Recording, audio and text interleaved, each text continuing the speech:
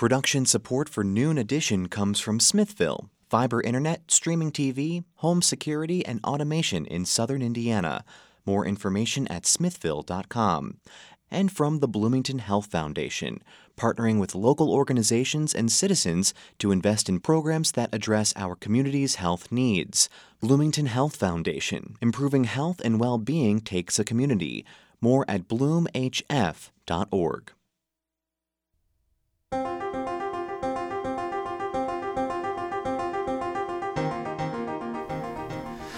From the Milton Metz studio and IU's Radio TV building, this is Noon Edition on WFIU.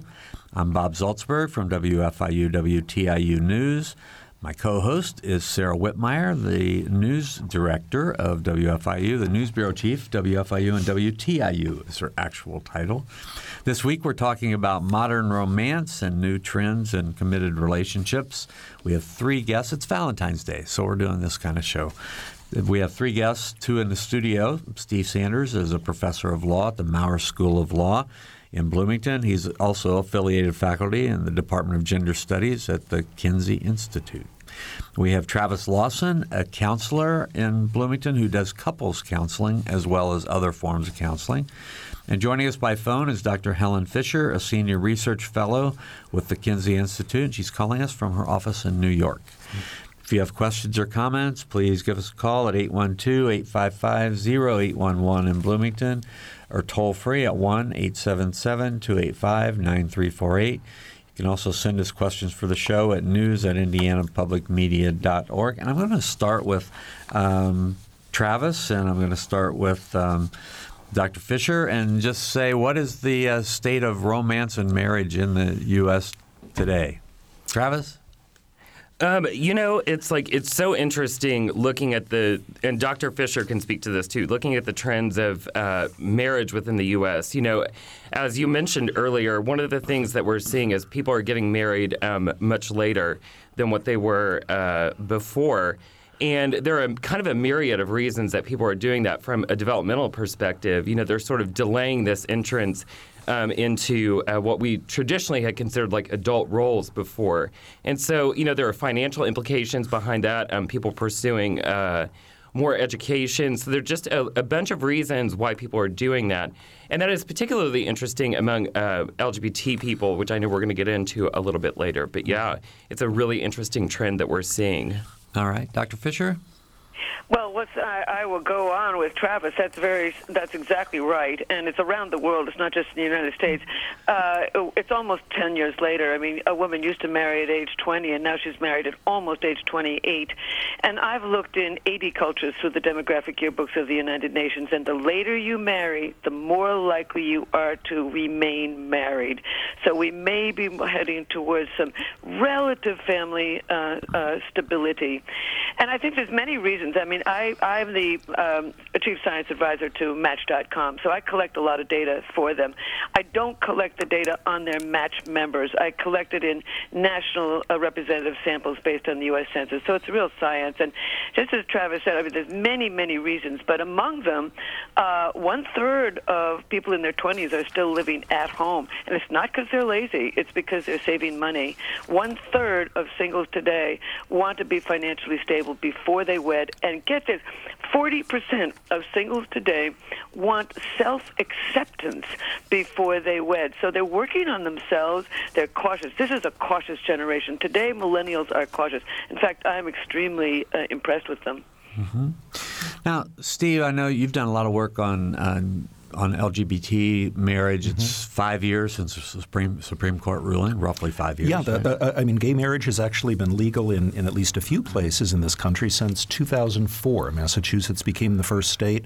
Iowa followed a few years later, and then you sort of had a cascade of states increasingly legalizing marriage, often by court order, culminating in the Supreme Court decision in 2015 that this is something that states cannot deny people. So we've been living with the reality of same-sex marriage. One consequence of marriage is that people have kids and reproduce, and that's provided a host of interesting legal questions. But another issue that I think is floating above the things that Travis and Helen have already talked about, and that is the government privileging of marriage. So if we have a rise of people living together without marriage, if we have more people living in single households, as we know we do, that begins to raise some questions about whether all of the advantages and legal benefits and expectations that come with marriage should be extended to other kinds of relationships, other forms of caregiving. Is this something that are we privileging something that is no longer necessarily in sync with what people need in the real world? Well, and I think a lot of workplaces deal with this, right, with benefits that they're offering people? Sure. It's very common, of course, that, in order to qualify for subsidized health insurance, you can put your spouse, your legal spouse, on a subsidized health insurance policy.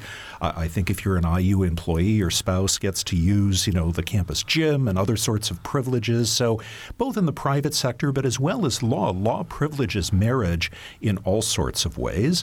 It's kind of the world's greatest preferred customer card if you are married in lots of ways. Now it also carries, to be sure, responsibilities and obligations, but it is in many ways legally, financially a form of privileged relationship. But we're talking about lots of different kinds of loving relationships, either romantic relationships or even caregiving to a parent, and is our world keeping up with those needs? Travis? And I think one thing that one thing that we see when you look at the sort of data, why people choose to get married, generally it's, people choose to get married because they're in love. And that kind of trend holds true for LGBT people and heterosexual people.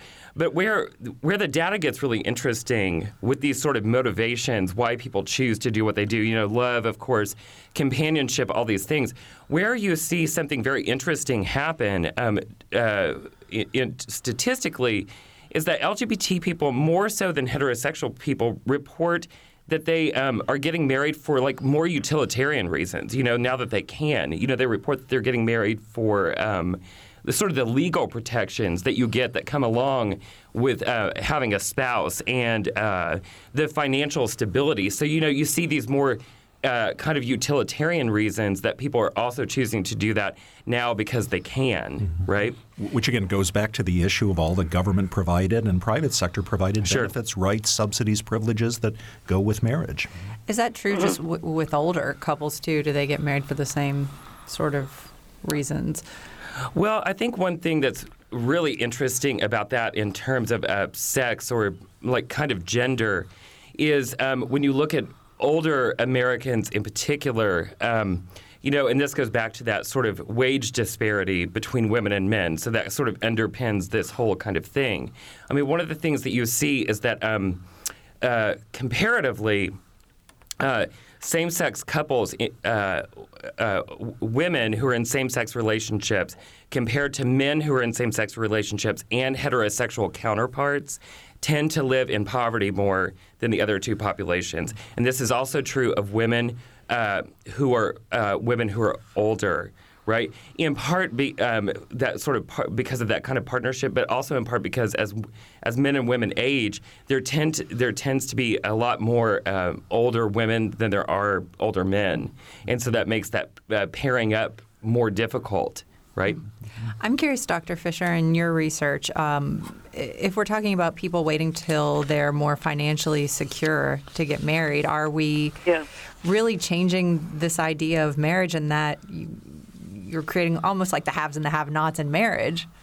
Because do you have the wealth to get married at a younger age? Does that...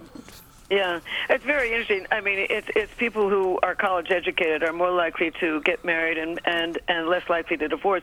And I can really see why, because the thing is, if you're going to divorce and you don't have very much money, you might be paying alimony to somebody who you were only married to for a year or a year and a half, and you've got, I am fascinated with what I think it was Steve said about the fact that we're going to need some changing legal systems for all of this. I mean, there's so many different kinds of relationships, as I think that he said. I mean, there's one thing that I'm interested in called LAT, living apart together.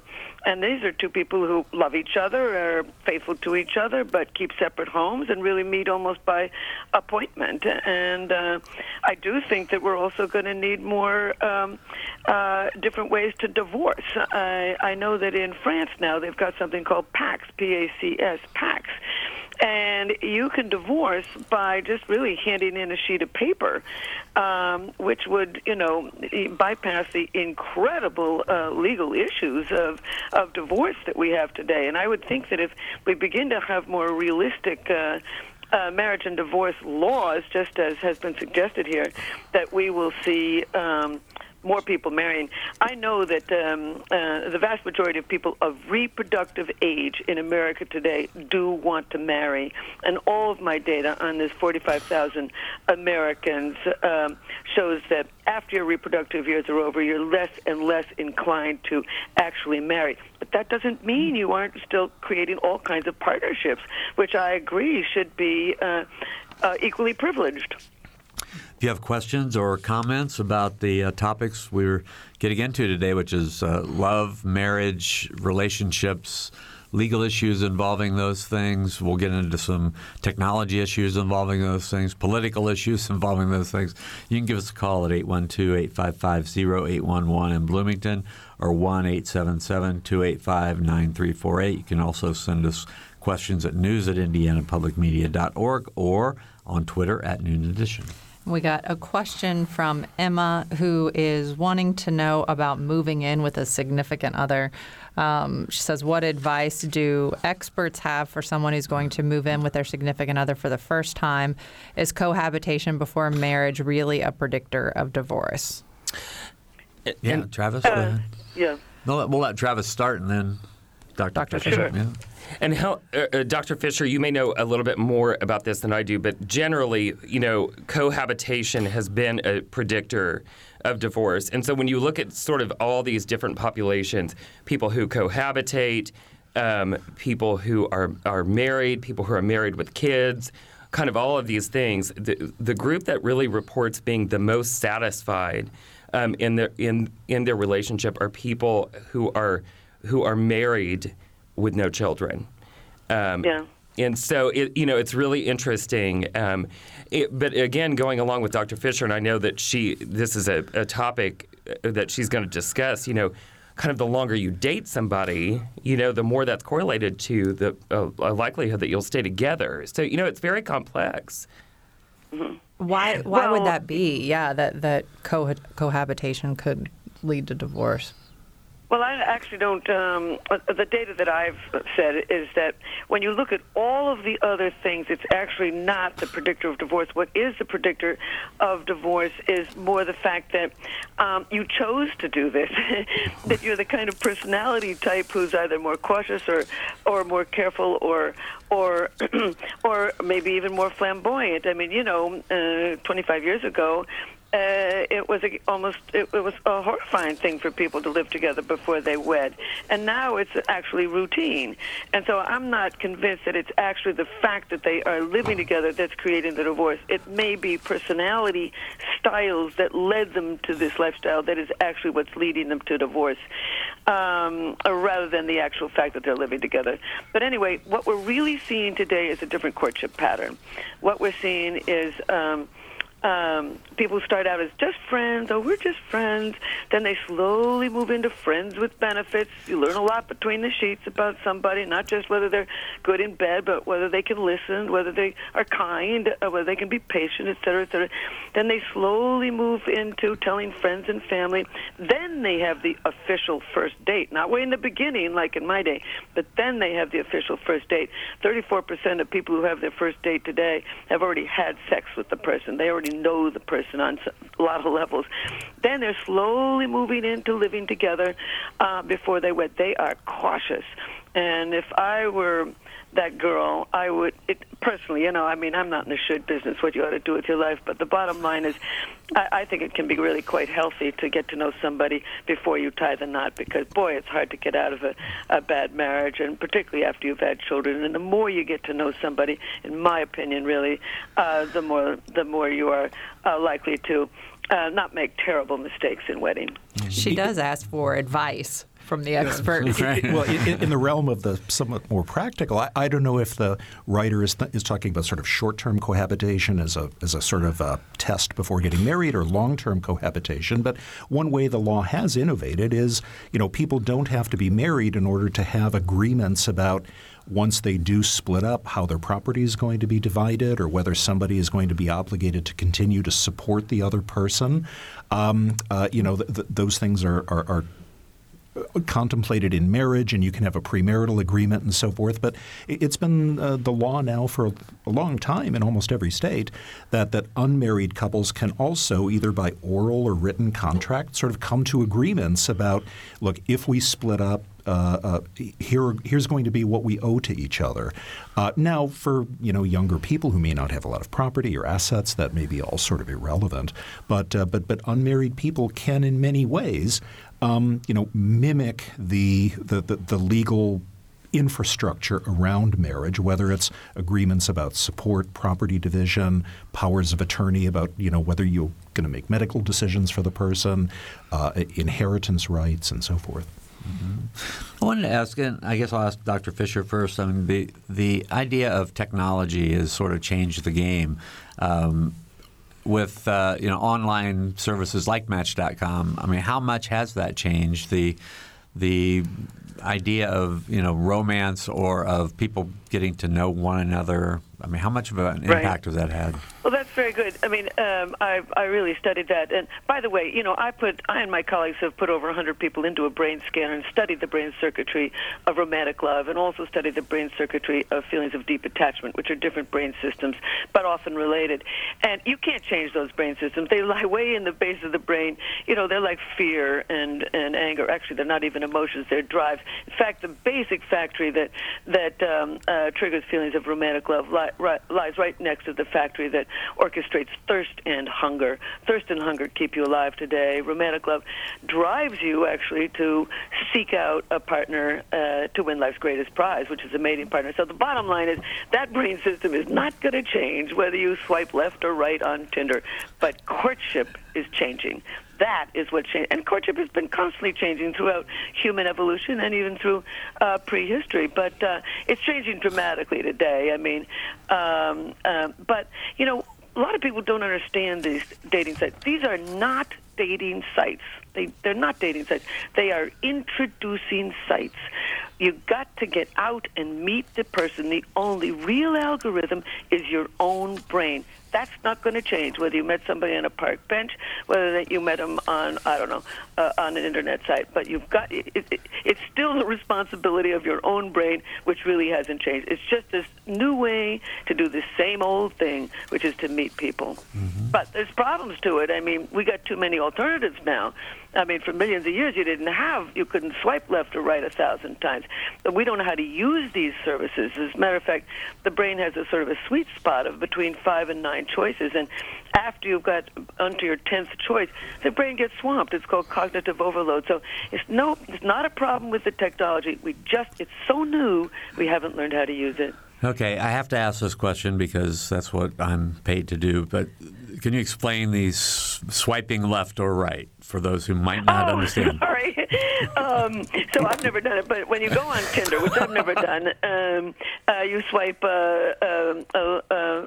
I don't know. I think it's right if you want to say I'm interested, and you swipe left if you're just getting it off your thing and you don't want to meet the person. So you'll see a pile of girls. They'll go into a bar. They don't even go into a bar to pick people up in the bar. They go in to meet each other and swipe left or right on Tinder. Gotcha. And they are looking at everybody's face and a very, very short profile and saying, "All right, I'd like to meet you. I'll swipe right. I don't want to meet you. I'll swipe left."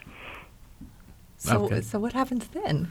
after you swipe? I'm just. Well, then it's over. I don't work with that site, but my understanding is, and tell me if I'm wrong, somebody, but the real key, and it's a brilliant key, I think, the real key is that the other person has to swipe right also. And if you both swiped right, then it's the beginning of the process of connecting. And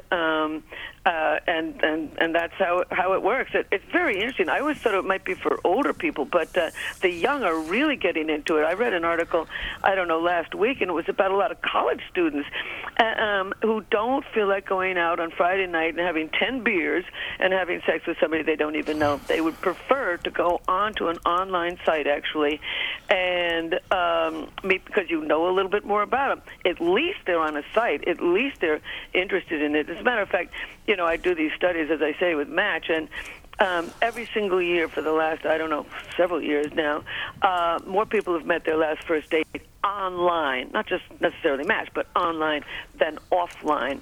And there's a new study out of Chicago, University of Chicago, which was fascinating, which shows that if you meet somebody online as opposed to offline, you're more likely, and marry them, you're more likely to have a stable marriage.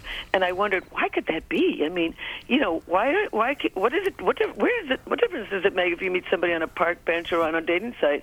So I did a national study on this, and as it turns out, if you meet somebody, the people who are dating online are more likely to have a full-time job, are more likely to have higher education, and are more likely to be interested in a committed relationship. So it's just dramatically changing. We just have to figure it out. Okay. Yeah, and I think what's so interesting about that too, these sort of subsets of the population. So you think about,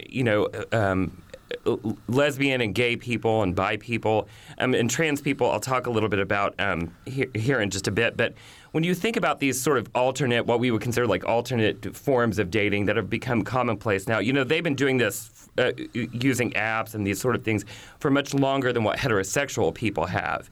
And so that's sort of commonplace in that culture. But really when you think about like what would motivate somebody to do that, or what motivates somebody to utilize these apps, of course, a paucity of dating partners is one, or, having a diffuse pool of people to choose from. So that simplifies the process a little bit more. If you're living in a sort of area where there aren't a lot of viable partners, it simplifies that. But more than anything, it's like people are very busy. And so what that allows people to do is sort of cut to the chase, right? And especially for young people, they report being very busy. So these sort of apps, they do a lot.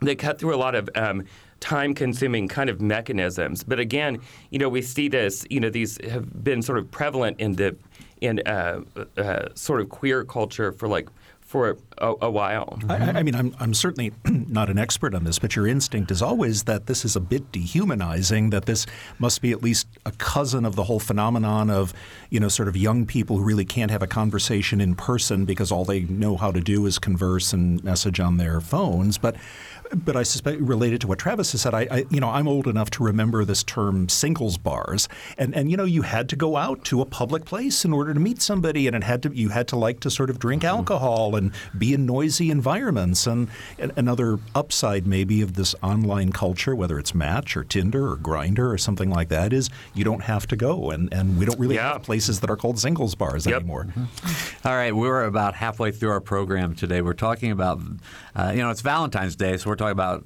marriage, romance, and all things related to those topics with Steve Sanders, a professor of law at the Maurer School of Law in Bloomington, Travis Lawson, a counselor who does a lot of couples counseling, and Dr. Helen Fisher, a senior research fellow at the Kinsey Institute.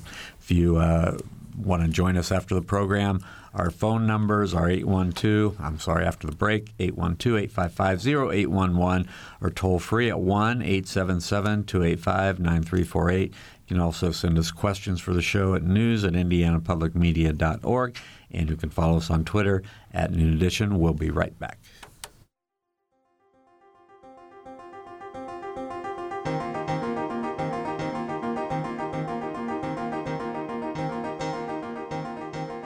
From the Milton Metz studio at IU's Radio TV building, this is Noon Edition on WFIU. WFIU News covers South Central Indiana and the state throughout the day, at wfiunews.org and on Twitter at WFIU News. You can watch unfiltered video of breaking stories on Facebook Live, and you can get a digest of all the day's top stories delivered to your inbox each afternoon. It's a free and easy way to stay on top of the headlines, plus the in-depth audio, video, and print news stories you can't get anywhere else. Subscribe now at WFIUnews.org.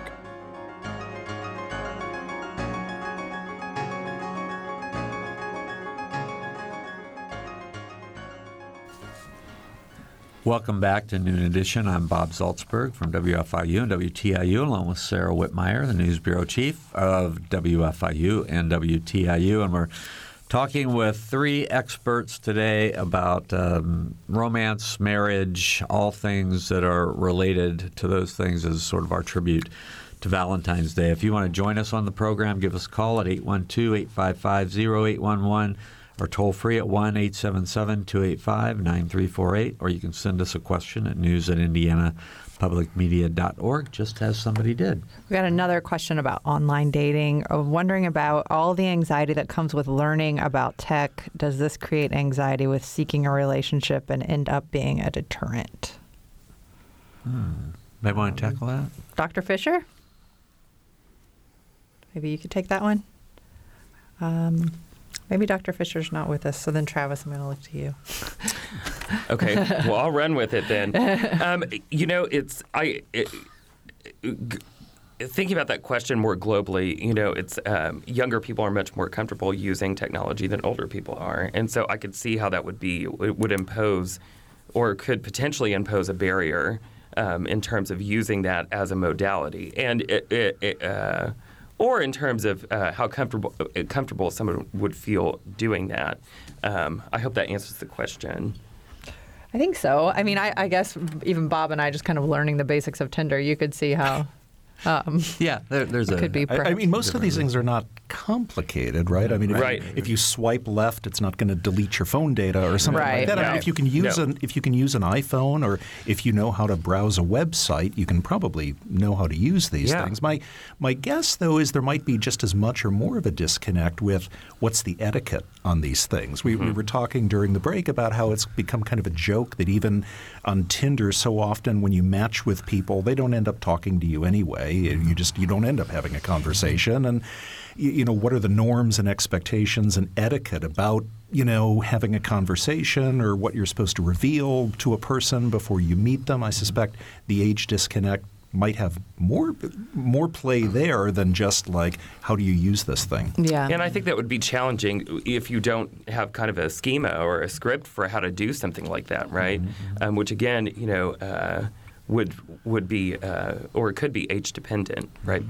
So I want to switch gears and just. Can I say one thing? Oh, yeah, sure. Courtship is always complicated. It has always been complicated. It will always be complicated. All these things are, it's introducing you to somebody, and then you create that complicated process. I mean, and the etiquette is changing. Not only on the internet, but on a date. 60% of singles do not want you texting while you're out on a date with somebody. They don't want you bringing your phone to the bathroom. They don't want you to bring it outside where you're. Even the way you text, they don't want all capital letters. They don't want something too short. A whole pile of new taboos are evolving along with this new technology. I think there was a Kinsey study that showed that if you text with emojis, then your relationship does better. Right. That's right. So I'm on that. I think I'm on that one. Were you on that one? Yeah. I guess it makes sense. We collected the data, and my wonderful friend, now the director, Judson Garcia, and his staff, his team, really crunches all the data and gets the article under control. So I want to ask about politics, because we're in such a divisive world these days, and I just wonder, what kind of impact is that having on relationships? Anybody? Well, I've done a whole Dr. study Fisher. on it, Sure. but I'm happy to hear everybody else's Should I go with that, or? Yeah, go with that, please. Well, anyway, yeah, we've asked. I do an annual study with Match called Singles in America, and as I mentioned, we do not poll the Match members. This is a national representative sample of singles based on the U.S. Census. So we got the right numbers of blacks, whites, Asians, Latino, gay, straight, rural, suburban, urban, every part of the country, and every age 18 to 71 plus. And I've just been looking very carefully over the politics of it.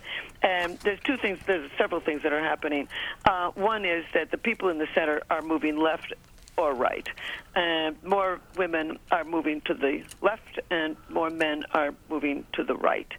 And fewer and fewer people, singles today, are willing to date somebody from the other side of the aisle. It's gone down 26%, but 78% of singles 4 years ago, right before Trump was elected, 78% would consider dating somebody on the other side of the aisle. And now in 2019, only 52% will. So that's a 26% drop in the number of people who are willing to go out with somebody on the other side. What's interesting to me is that 49% of singles actually want a partner who will discuss both sides. And so they seem to be a relatively mentally flexible group. But don't forget what they're doing is courting. I mean, there's something more important than somebody's political beliefs. It's whether they want to have children, whether they want to marry, whether they're a good kisser, things that are more, central to the moment. But anyway, we are seeing some political civility. When I ask the question, do you try to understand the other? If you're on a date with somebody, do you try to understand their perspective if they're from the other side? And 45% of both men and women would say yes. So, and even more interesting to me is that 1/3 of singles today have been in love with someone with very different political views. So that's something, but what the really interesting part is, of those 1/3 who have gone out with somebody with very different views, 73% would do it again. They would do it again. So basically, once you've found love, once you've experienced this, that brain system for romantic love and the feelings of remembered love seem to be stronger than one's political views. But then there's the issue about meeting the parents. There's just a poll I found that said in 1960, looks like the question is people who would be displeased if their child married someone from the other political party.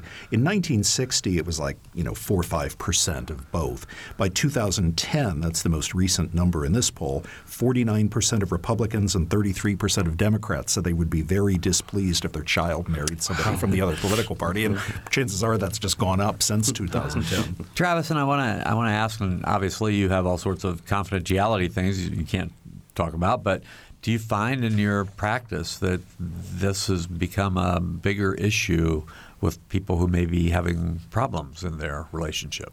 It's been so interesting. Actually, I was posed this question sort of in a preliminary way before coming on, and I was trying to think about it, and actually I haven't seen that be a large problem. It's not something that's sort of pressing or prevalent. The problems that were sort of pre-existing in this sort of pre-Trump era, or however you want to kind of look at that, are still kind of the same. Mm-hmm. Yeah, and amplified, of course, in certain domains. And what are they? What are the biggest problems?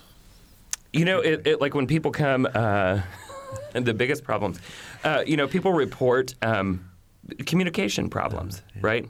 Communication problems. They feel like they can't communicate, or what in literature is called sort of like making a bid to your partner that your partner doesn't accept. So it's like this idea that we can't communicate well with one another. Report, right? And there are other things that kind of underpin that. Is that thought to be at all related to, again, like the use of phones and kind of the way younger people are more isolated and aren't having the sort of social contact and building the sort of social skills that they used to? Or?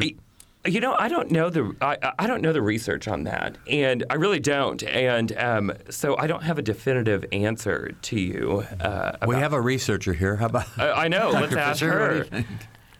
Well, first of all, I agree. I think it's Travis that it's not my data, but I have also read that once you're in a marriage, political differences is not a large problem, and that it is communication. So, I mean, you're in that business, but I've certainly read the same thing, that, by the time you marry somebody, you know what their politics is. You've already decided you can cope with that. It is this issue of communication. But there's a lot of new data that that we are not losing our ability to communicate. I'm not positive we've ever been that good at communicating. I actually don't think that our modern world is sort of depleting the brain's ability to have a conversation. A very new data, I think it came out last week, that people who date on the internet and who spend more time on the internet actually have more friends, more networks, more connections, and more communication. So I think that's just a modern fear. Anytime there's new technology, everybody gets scared that this is going to destroy the brain. But bottom line is, our communication ability has been around for quite a few million years, well, certainly thousands and thousands of years, and we're just doing it a little bit differently. But I would think, I don't know, Travis, you must know this, that, I'm asking you, I would imagine that communication was the main issue long before the internet came around. I think it's the main issue, and I want to say something really interesting about communication. Again, like kind of under this umbrella or under this realm of looking at, heterosexual couples and same-sex couples, is that, communication is really bound by sexual scripts. Who does what? Who says what, right? And one thing that we see, and it's very interesting, like when you look at sort of work divisions, who does what, like physically in a relationship, who takes on what task, is that in particular, and I'm reminded of this all the time, that communication is really bound by a sexual script, what women are supposed to do and say, what men are supposed to do and say. Because where you see that get really interesting is like when you look at same-sex couples, when you look at men, it's like generally speaking, same-sex couples who are men and same-sex couples in general tend to communicate better to one another than heterosexual couples do. And the idea behind that is they're not so bound by scripts. And you see that also, and it's actually very, very prevalent when you have a division of labor within a family. Every bit of research indicates that same-sex couples, when there's a division of labor within a family, they actually are a little more polished, a little better about doing it. And the idea behind that is because they can communicate a little more freely with one another. Because, again, they're not so bound by these kind of gendered roles that people take on. So they're better able to sort of permeate boundaries and move back and forth between, who does what, right? We got a question on Twitter that's for you, Travis. If you go to counseling, is your relationship already doomed?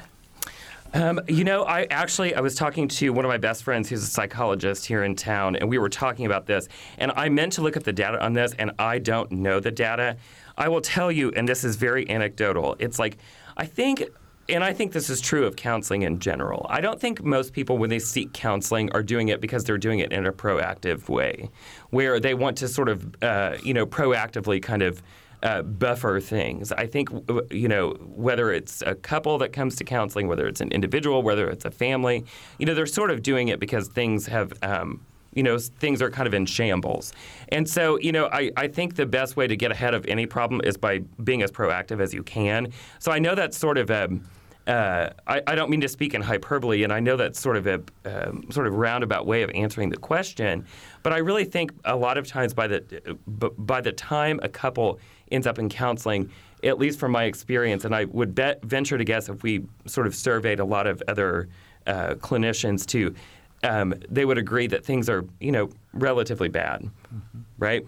And so the idea is that you get ahead of things, when things are still, good, and learn how to, sort of establish these very functional communication patterns, establish sort of these ways of existing in your relationship early on that sort of will predict how things go.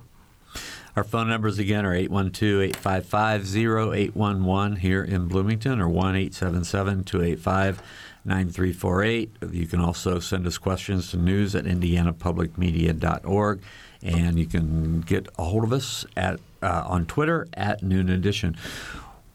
What is what is the economy doing in this? I know, at least anecdotally, I've always heard that, money is one of the things that is a big issue with couples who are having problems. Dr. Fisher, in the research that you've done or the research that you've seen, where do economic issues fit in? Yeah.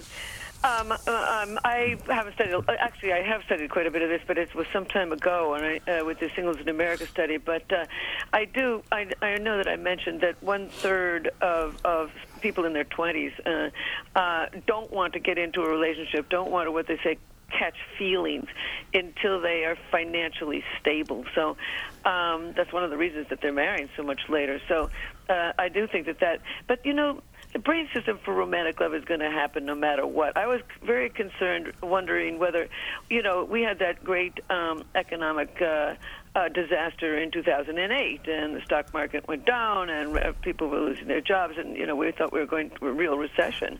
And so we asked whether singles, were stopping dating, and they weren't. They were spending less money on it. They were going to cheaper restaurants, but that drive to love just, is paramount. Mm-hmm. How do you see love changing as women start to earn more degrees than men and out-earn men in some cases? Apparently over 1/3 of people who are married today, the woman makes more money than the husband does. And it's really, I did a study in which I asked, and the vast majority of men actually want a wife or a partner who has not only just a job, but a career, something that she's interested in. It's so interesting that you asked that, because everybody is talking about, technology is changing everything. Technology is just enabling us to do the same old thing.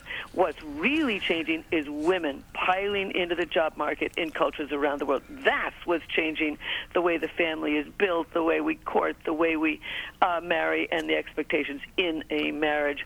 And what's interesting to me is that I'm an anthropologist, of course, so bottom line is we're moving forward to the kinds of people that we were almost 1 million years ago. I mean, for millions of years on the grasslands of Africa, women commuted to work to gather their fruits and vegetables. They came home with 60 to 80% of the evening meal. The double-income family was the rule, and women were regarded just as economically, sexually, and socially powerful as men. Then we began to settle down on the farm. Men's roles became much more important. Women became sort of second-class citizens, and we see the rise of a lot of beliefs that are disappearing before our eyes. Virginity at marriage, that belief system is gone. The belief the woman's place is in the home, that's disappearing. The belief that the man's the head of the family, that's disappearing. And this concept of till death do us part, that's disappearing. We're moving forward to the double-income family and the rise of women economically, socially, and sexually. And that's the real story about today. Mm-hmm. I'm curious about religion. I mean, we've talked about politics and economics and how I think Steve had the data about politics and how people would be disappointed. But what about if you're Catholic and you bring home a guy who's Muslim? What kind of data do you have on that, Dr. Fisher?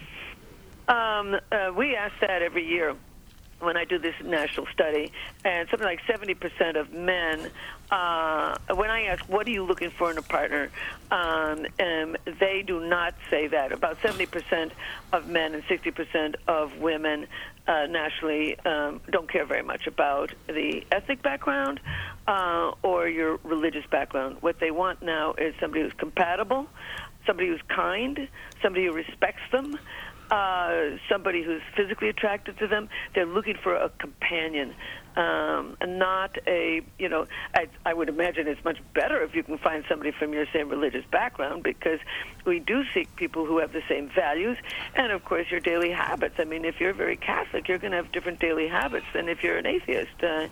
I mean, in terms of how often you go to church, how times you get dressed up, et cetera, et cetera.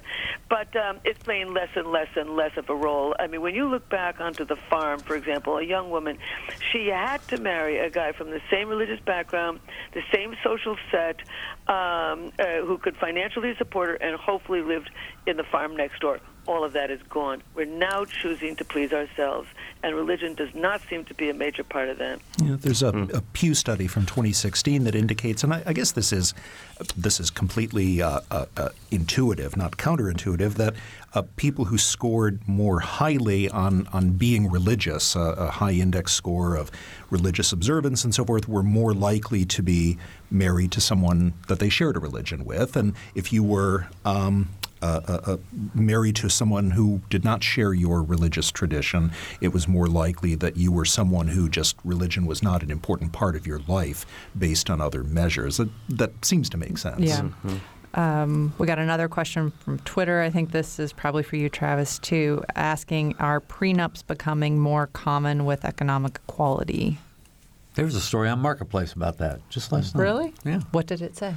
Well, it was just a young couple that was having a prenup, and they were just a normal young couple, and they were talking a month before they were going to even, I think, get officially engaged about whether they would have a prenup or not. And it was just kind of an interesting story. And actually, I'll let the other two take this because I feel like they could do a little bit better job than I could in answering this question. Hey, Dr. Fisher? Well, I know that when I asked 5,000 Americans of every age and background whether they wanted to have a prenup, 36% said yes. And I was rather surprised at how low that was. Other people think it's high. I think it's a bit low, only because we got a lot of property these days, and people have a lot of arguments over property, and it strikes me that would, I don't know, I wonder what Steve says in terms of the law, but, you go back to hunting and gathering groups, and they didn't have to fight over property. I mean, she wasn't going to take his bow and arrow, and he wasn't going to take her pottery bowl and her digging stick, and everybody knew who belonged to where the child belonged because it was part of a particular clan, and it was going to stay part of that clan. So they didn't have this problem of so much property, but today we do, and I'm sort of amazed at, and this is, I guess, the triumph of love. You believe this will last forever, and so you're not thinking about it sort of rationally. Steve? I certainly teach the law of prenups. In family law, I don't have any particular data that is unique to me. I mean, I do anecdotally, hear from students. I sometimes have students who are married or who are engaged.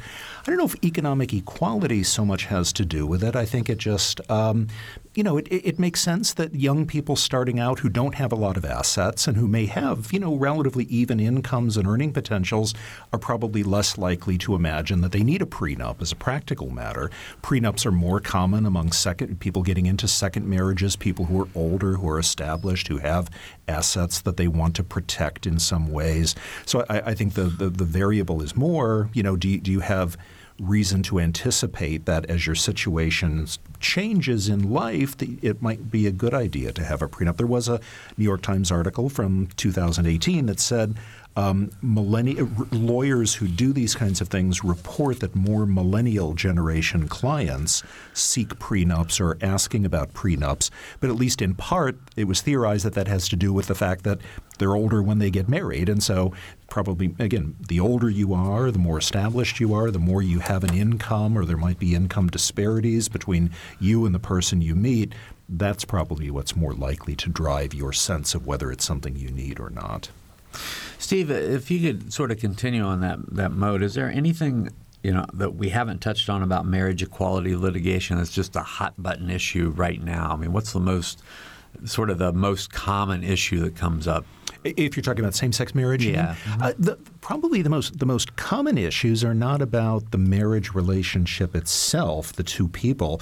It has to do with there's a whole basket of issues that scholars are writing about the consequences related to children, children, paternity, relationships with your child, and so forth. So just within the past couple of weeks, the Seventh Circuit Court of Appeals, the federal court that applies here in Indiana, ruled in a case that had been sitting around for a long time that fact, the state of Indiana had to recognize if there are two women who are married who get together and who have a baby, but one of them is artificially inseminated with a sperm donor. The way that is treated when it was an opposite-sex couple, the father's name was just kind of presumptively put on the birth certificate. I'm sorry, the husband's name was presumptively put on the birth certificate as the father, even though he was not the biological father. It was a sperm donor. But the state of Indiana was refusing to do that for married women, female couples, and the Court of Appeals in Chicago that applies to us said, no, that is part of what marriage equality means. You have to treat childbearing and birth certificates are part of the basket of rights and privileges that you have when you are married. Same-sex couples are more likely to need to use, for example, gestational surrogates if they want to have a child. That's particularly gay male couples. The law of surrogacy varies widely from state to state. In Indiana, surrogacy agreements are not even recognized legally. So there are other questions having to do with the fact that often when same-sex couples have children, one parent is not actually the biological parent but plays a parenting role, or the child was born into the family at the time of the marriage. And so there are issues like that courts are still sorting out. All right.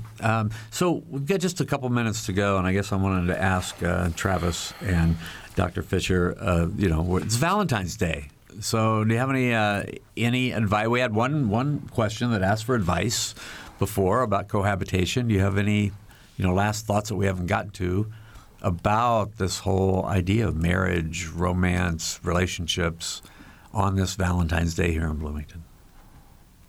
Advice for a long, happy relationship. I know. So, it's like this is all I was thinking about. It's like the way in which if you look at, sort of marriage over a lifetime, it follows sort of a U-shaped curve, right? It's like so marital equality sort of starts high and then goes down, and it sort of bottoms out around the time late adolescence that people have kids, and then it goes back up, right? And so the idea is that, it's the way in which people love each other shifts over time, right? It's like it goes from being this sort of like passionate thing to being more like of a sort of companionship, right? And so it changes. And what's really related to that is this idea of like intimacy, and intimacy is related to frequency of sex, and those things really tie into like how satisfied people are. So I think at the end of the day, what's really important is that you're actually friends with the person that you're married to, or that you're in a relationship with. It's having a good friendship, a really solid foundation, and being really good friends with the person that you're with matters a lot. Right? Dr. Fisher, we have less than a minute to go, but why don't you take us home here? All right. Well, I and my colleagues have put over 100 people in this brain scanner, and we put in 15 people who had been happily married for over 20 years. And we looked at what's going on in the brain in a long-term happy marriage. And these are the three brain regions that become active.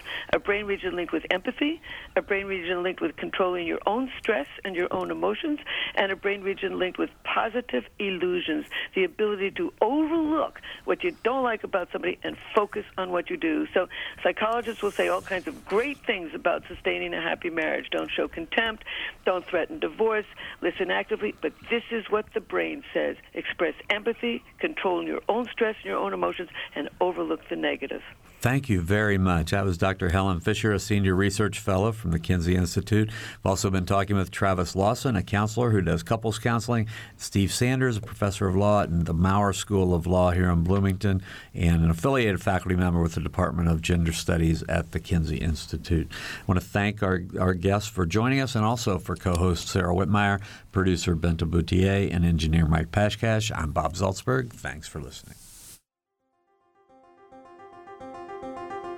Noon Edition is a production of WFIU Public Radio. A podcast of this program is available at WFIU.org. Production support for Noon Edition comes from Smithville, fiber internet, streaming TV, home security, and automation in southern Indiana. More information at smithville.com. And from the Bloomington Health Foundation, partnering with local organizations and citizens to invest in programs that address our community's health needs. Bloomington Health Foundation, improving health and well-being takes a community. More at bloomhf.org.